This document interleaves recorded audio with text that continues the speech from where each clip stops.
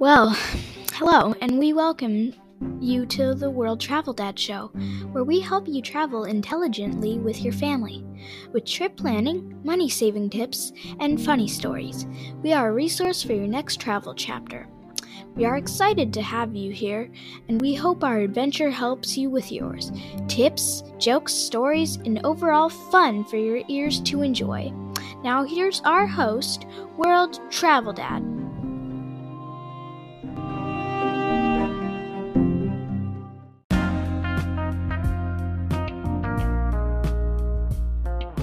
Welcome in. You found the World Travel Dad Show. This is your host, James Olson, aka the World Travel Dad. Today is a very special episode because I'm back in the United States. So this is going to be really interesting. The first part of this episode is going to be a list of things that really shocked me from our trip. Things that were ironic, not what you would expect. And a lot of things really did shock me. So this should be fun.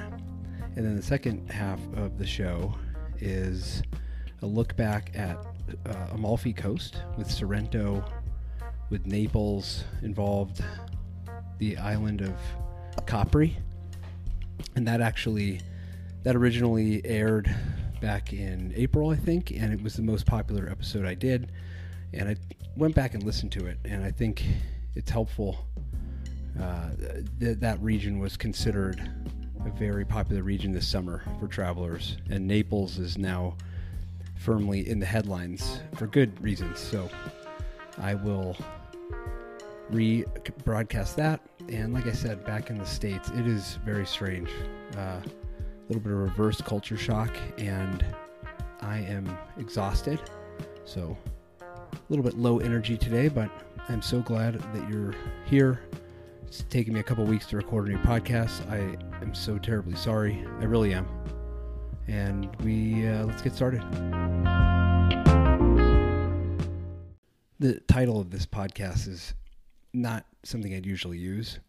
I was learning about how you can implement these certain terms that catch people's attention, kind of drive interest, and like shocking. So I use shocking things that I learned. In my other podcast, I talk about some of the sociological effects and uses of language in our media and blah, blah, blah. But you can check that out. I'll talk about it in the show notes. But I do have a pretty good list here. When you go traveling, you expect things to be a certain way. You've read the travel brochures, which they don't even exist anymore. But you've seen online, you've read articles, you've seen television shows, and they make it look a certain way. And that's what you come to expect. Lo and behold, when you get to some of these countries, you find that things aren't always as they seem. And that certainly happened with me. And I think it's a fun thing to kind of recollect on these. I talked to the family, got their input. And so without further ado, let's start out. One of the first things that shocked us out of the gate was that London was the hottest and driest location. And looking back on the trip, at this point I can say for the entire trip, that was the hottest and driest location. And you might recall, if you've listened to a few episodes, we were in Mallorca. We were in Spain. Spain's hot and dry, but rainy old London, England, for whatever reason, we hit a terrible dry spell there. Everything was brown. It was not the London that I recall. And I think my family's enjoyment of the city suffered, unfortunately, for me, because I really wanted them to love it. And I think deep down everyone did. We saw Matilda. We went to a bunch of museums. And it's still a wonderful city. But man, worse weather. Next thing. So we went to Czech Republic, which is a lovely country in Central Europe, just amazing. And I've spent a lot of time in Prague and driving around the country. So it's very important for me that I take my family there on the trip. Very important country to me. Our au pair for a year was from Eastern Czech Republic, and we met up with her. Wonderful country, but guess what? It is crazy expensive. And I had this in my notes. I had to look over it twice. Like that, Czech Republic was the most expensive country in basically lower Europe. Not counting Norwegian or Scandinavia, which I don't know what's up there. The pricing up there, the pricing scheme is insane. But other than those countries, which were insanely expensive, Czech Republic was the most expensive. We were out in the middle of the countryside, Eastern Czech Republic, and they're charging like Manhattan prices. And I looked into it, and I talked about this on the first episode out of Czech Republic, and they got hit with a massive inflationary spike. And again, a plug on my other podcast, I talk about economics, inflation, global, macro, and that is firmly in the topic area for that show in the show notes. You can find a link. But Czech Republic, very expensive. Now, I did score a massive hotel deal in Prague. So proud of that hotel deal. So we did well there. I just had a little bit of insider knowledge. I went to one of the outer areas, and I have in the Prague travel guide, we talked about those areas, so you can go back and reference that. You got to think outside the box, but crazy expensive. Up next, the worst mosquitoes on our trip were, you would expect them to be in Southeast Asia. Wrong. Southern France, worst mosquitoes. Down in the Dordogne, we went down for a river trip, and you descend in altitude from kind of the Loire, it's called the Loire Valley, right? But there are some kind of higher topographic locations in Loire. But as you go south into the Dordogne, kind of descend into this like swampy land. It's beautiful. One of my favorite parts of France. The Romans loved it. There are aqueducts everywhere. Old like Roman street plan towns. Just tons of cool areas. But the mosquitoes are terrible. You kind of get into the swamp. And you bet Napoleon hated those mosquitoes as well. But they were the worst on the trip. We were totally shocked. And we're getting down to the top 3 here. I talked about the croissants. Look, I love a croissant, and France invented them, although I did hear that the Hungarians may have invented the croissant, so we got to really look into this one.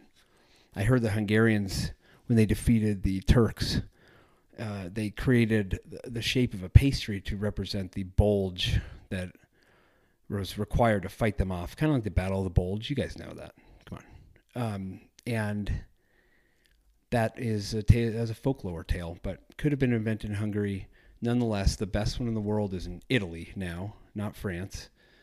Yes, Italy took over the croissant. They do something magic. They put a bunch of chocolate in there, and it's no longer, I said the French got arrogant with the croissant. It's like, who would try to attack this? This is the French. We even invented the word croissant. But guess what, France? You just got, they picked your pocket with the croissant. Best croissants in Italy. They were awesome. And okay, second to number 1 was paella. Now everyone loves paella. Is invented allegedly in Valencia. I'm a little incredulous, I guess, but they're probably right. But when someone says we invented it in our area, I gotta, I don't just take that with a grain of salt anymore. But anyway, Valencia probably did invent the stuff. It was good there. But the best paella we had was in France, southern France to be exact, Catalonia, and I'm sorry, not southern. What am I talking about? Well, the best was in Normandy. We found the best. Look, paella, you can tell. I can't even remember the best one. Paella was great in France. They had the best paella, not the Spanish. And if you're Spanish and you're listening to this, I know you're like ready to kill me, but I'm sorry. I got to call it like I see it. France had the best paella. We found a little market in the middle of nowhere, Normandy. I couldn't even find the town. when I looked for it just now. It's near Athos, Val de Normandy, not near Honoraire Saint Guillaume, not over in that part. Nobody knows what I'm talking about. I don't even know. That Normandy's a beautiful area, but tons of small towns. But I digress. And finally, number one, this is why I did the whole episode. There are no bidets in France. You heard me right. No bidets. I looked it up. I like bidets. I mean, that's all we have to talk about there. I'm a big proponent. I think it's a great idea. And during the pandemic, I bought some because people were like hoarding toilet paper, which was just insane. I mean, that was only a couple years ago, guys. So bidets, I was excited. Go to other parts of the world, they use them. Well, not in France. And they invented not only the word bidet, they invented the actual bidet, as you would expect. I thought maybe I was wrong about that. French furniture makers in the 1700s invented the bidet. The name means pony or tiny horse. And I'm not sure how that kind of lines up. But France didn't use the bidet. And that was the number one shocking thing we saw on our trip. There were a lot of other smaller things. But those are the ones that we're scratching our heads. Like, and then there actually is a bonus one here that I just thought of that I was talking about with my wife. Best boat trip we had was not in Spain or Italy or somewhere like that. It was in Turkey. Turkey had the best boat trip out of Dalian, Turkey. Best price, best snorkeling locations. I'm sorry, not best snorkeling. That was Southeast Asia. We could get into that. But best swim spots. Because, in the Mediterranean, they bring you to these like cove swim spots. So, yeah, good job, Turkey. And that wraps out the most, shocking things. Hope you enjoyed them. So Naples, Italy, is one of these cities. If you're an Italophile, if you're somebody that loves Italy the way I do, it's fascinated you for years. Potentially you've never been there because, you go to Rome and then that's kind of it. And in fact, I was always told, Naples, you can't handle Naples. Don't even try it. They try to talk you out of it. You're going to get pickpocketed. It's going to be crazy. They're going to have Vespas. So I'm supposed to be afraid of Vespas now. So, I mean, frankly, I'm not afraid of a Vespa, especially after spending 5 months in Southeast Asia. I mean, scooters, little like lawnmower scooters, that's the last thing that I'm going to be worried about. So we thought, let's do Naples and let's guard our wallets because apparently pickpocketing is just a huge deal.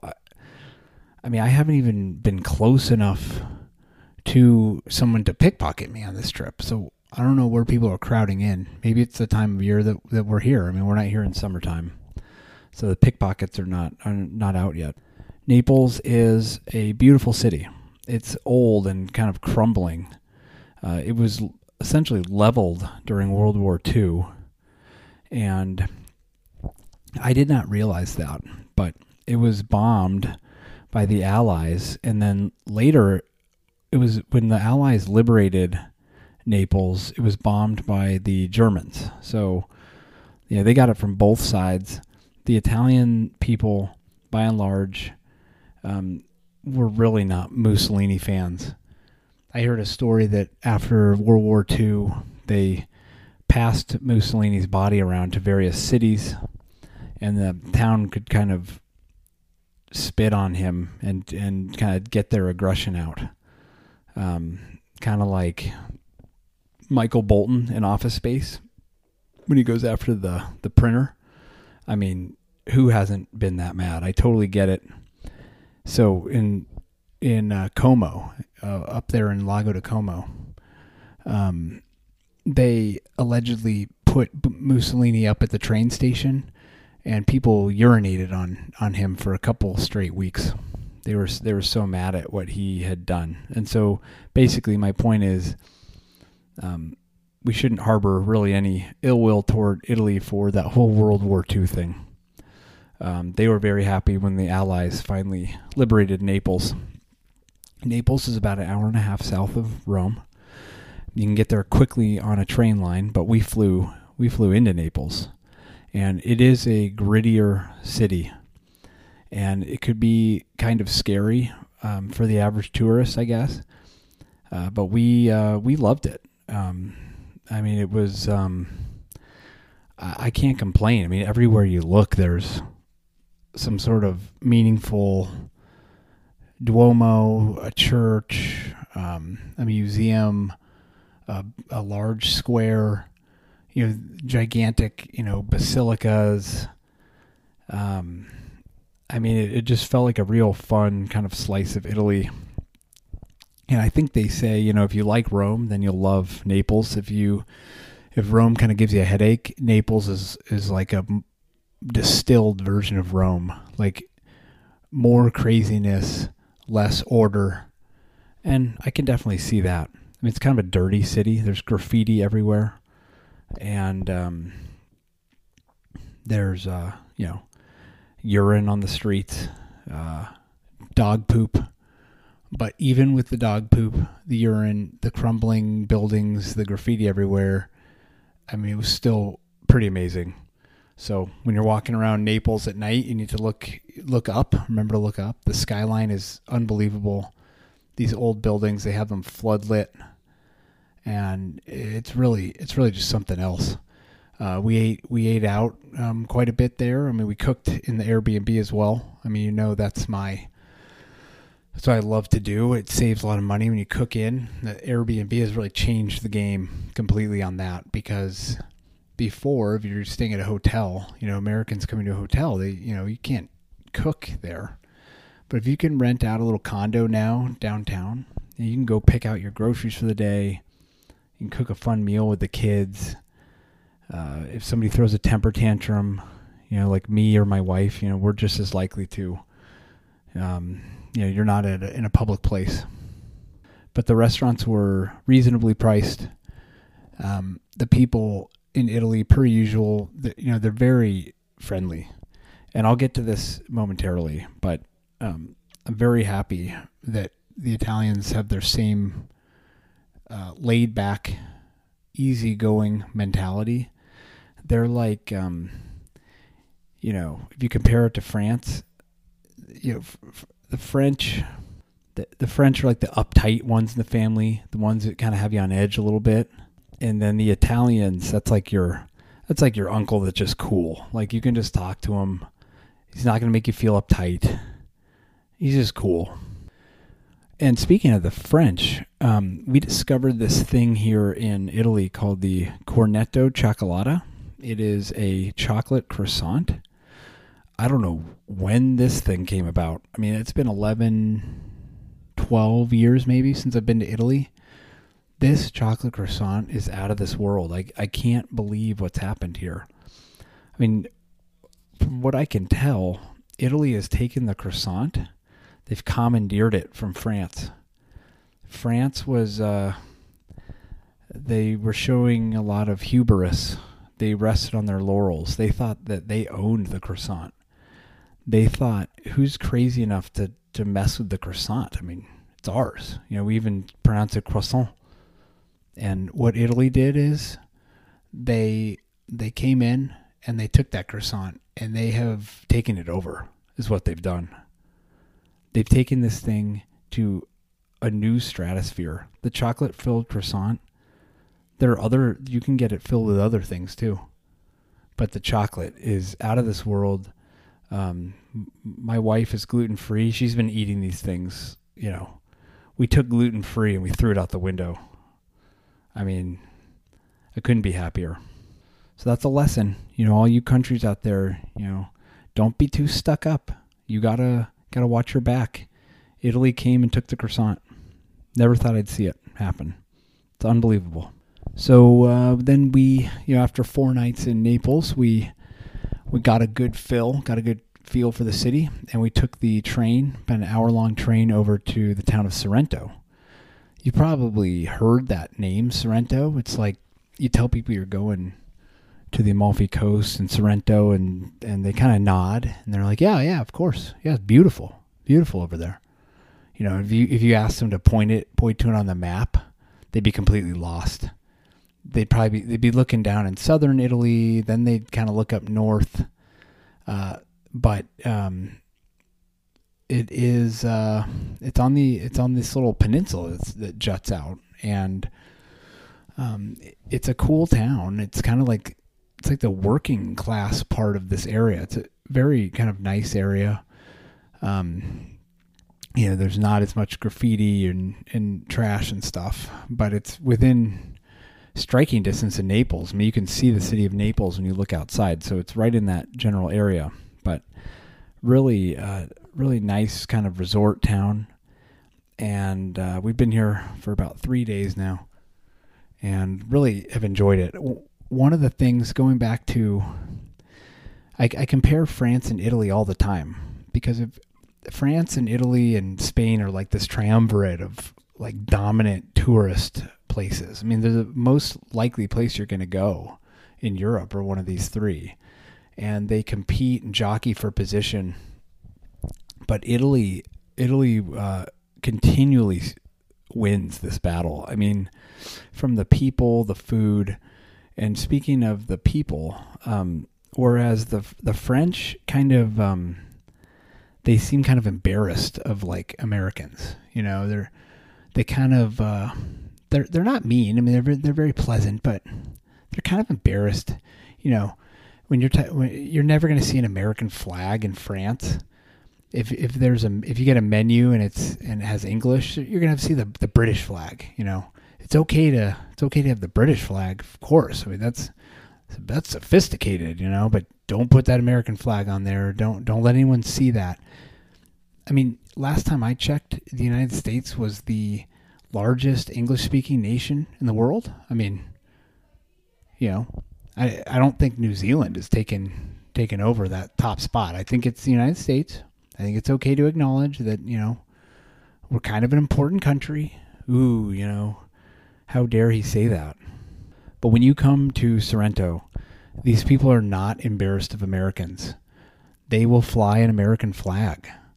They view the United States as an ally. The relationship between Italy and the United States, I mean, we really need to cherish that. I think that's a wonderful friendship. We really need to cherish it as much as possible. The familial ties between Italian immigrants who moved to the East Coast, especially in New York and in New Jersey, that's a very special relationship. And to see, you know, things called the American Bar, and to see an American flag flying, and just before you say anything, before you criticize me for contradicting myself, because usually I would not go to something called the American Bar. This is not a tour. This isn't to be a tourist trap. This is like a real sophisticated,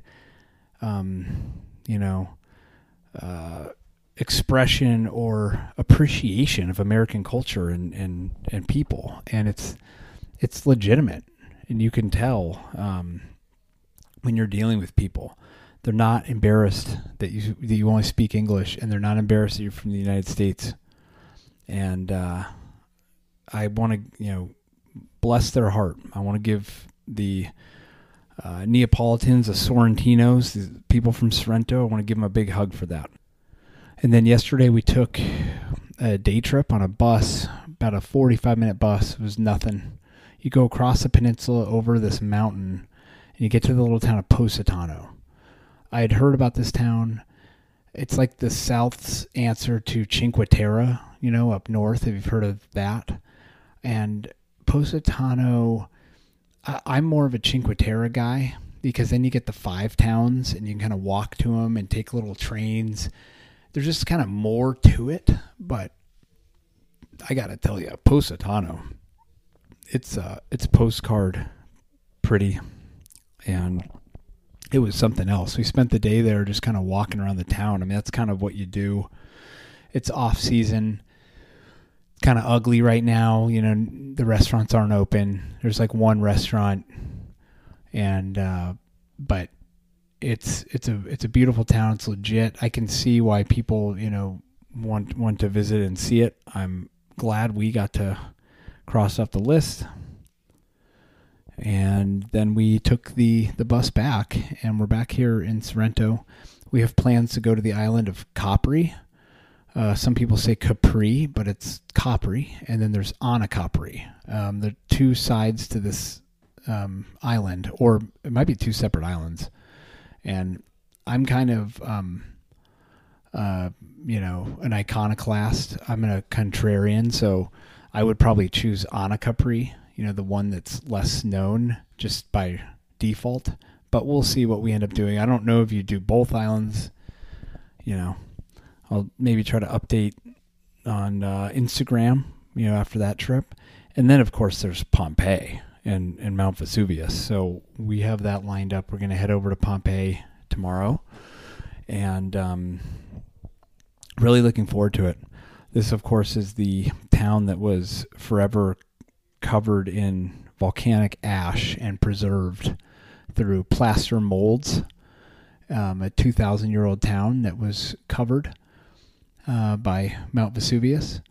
And there's some good accounts of it because a Roman philosopher named Pliny the Younger actually survived it and wrote down a lot of what he saw. And so a lot of the written record was really well preserved.